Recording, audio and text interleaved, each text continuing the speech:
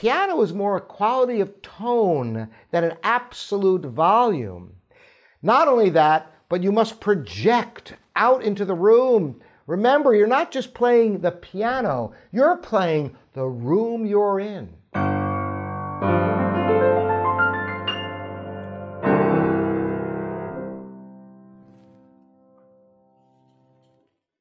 Hi, I'm Robert Estrin. This is livingpianos.com.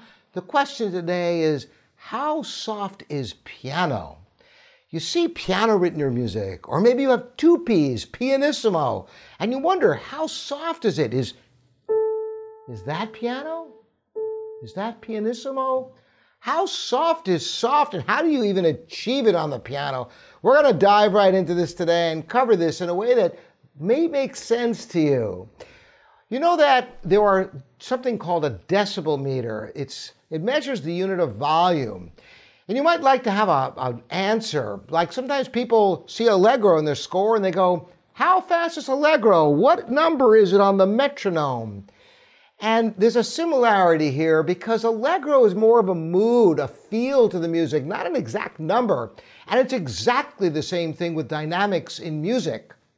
So how do you achieve the piano sound or a pianissimo? How do you get this quiet sound? Well, it has more to do with the tone than it does the actual volume. I can demonstrate this. For example, if any of you play the first Clementi Sonatina, Opus 36, number 1.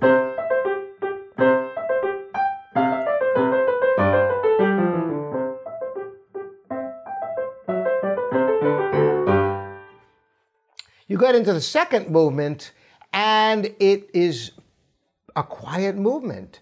And some people struggle. They try to play really, really quietly.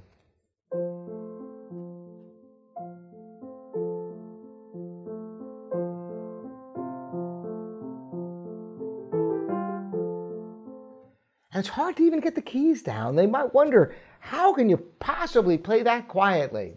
There's a lot to be considered here.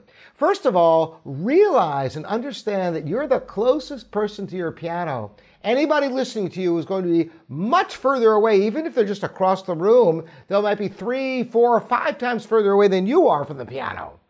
Think about in public performance. The audience can be 10 times further away, 15 times, 20 times, because in a hall, way out in the last row of the balcony, think about how far they are. So you must project. And I'm going to give you a parallel here. I don't know how many of you have ever been to an opera house, but the Metropolitan Opera House in New York City at Lincoln Center is an astounding hall with magnificent acoustics. And yet, it can hold almost 4,000 people. It holds 3,800 people in the audience. And you can have over 100 people between the pit and the stage. So it's an enormous place to fill with sound. You'd think they must have quite a PA system. Not at all. It's all just acoustics. Those singers on stage and the instrumentalists in the pit, they are being heard just with what they are playing. There's no microphones, no speakers. So when they see something that's written to be piano, there's an immense amount of energy that it takes to create a projecting sound. So the singers take big breaths, they put it under tension, under pressure, with the diaphragm so that they can project even the softest sound. My father would describe it this way. Playing piano or pianissimo is like being able to project a whisper by once again, using the diaphragm support, because if you whisper like this, nobody can hear you. But if you whisper with diaphragm support, you can hear it across the room. So that's what you must achieve in your piano and pianissimo playing. So I'm going to show you in that same example, at the beginning of the second movement of the Clementi Opus 36, number 1, how with the weight of the arm, you can project a big flowing line that will come through, and it will still have a soft quality, even though the actual decibel level may be greater than you think.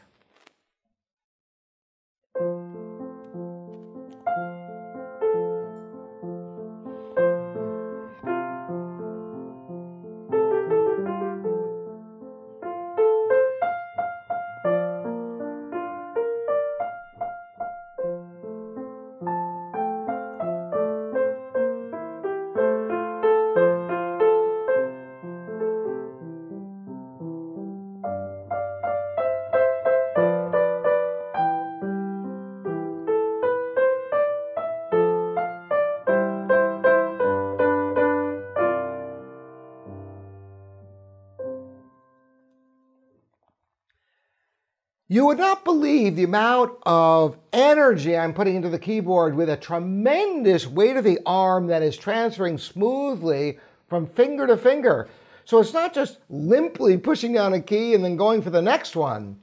The continuity of that arm weight is what creates the line and assures that you can control a quiet line. But remember, that line must project above these triplets in the left hand.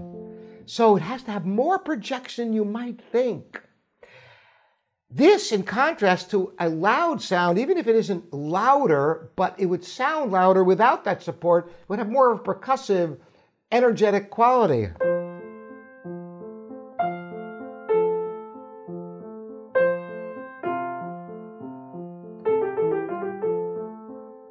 That doesn't have a piano lyricism. It sounds percussive and it almost sounds loud, even though I'm not playing particularly energetically, compared to the smooth quality that evokes a sound of piano or pianissimo.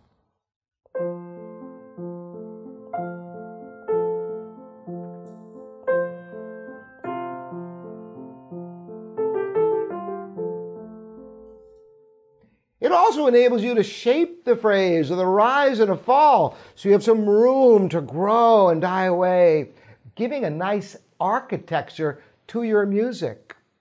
So remember, piano is more a quality of tone than an absolute volume.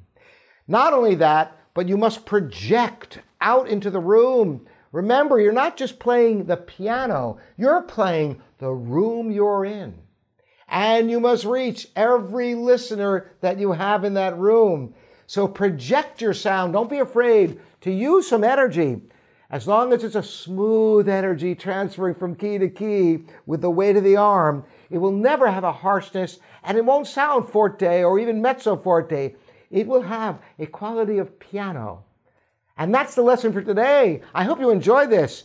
If you do, you might consider subscribing and ringing the bell so you'll know about new videos.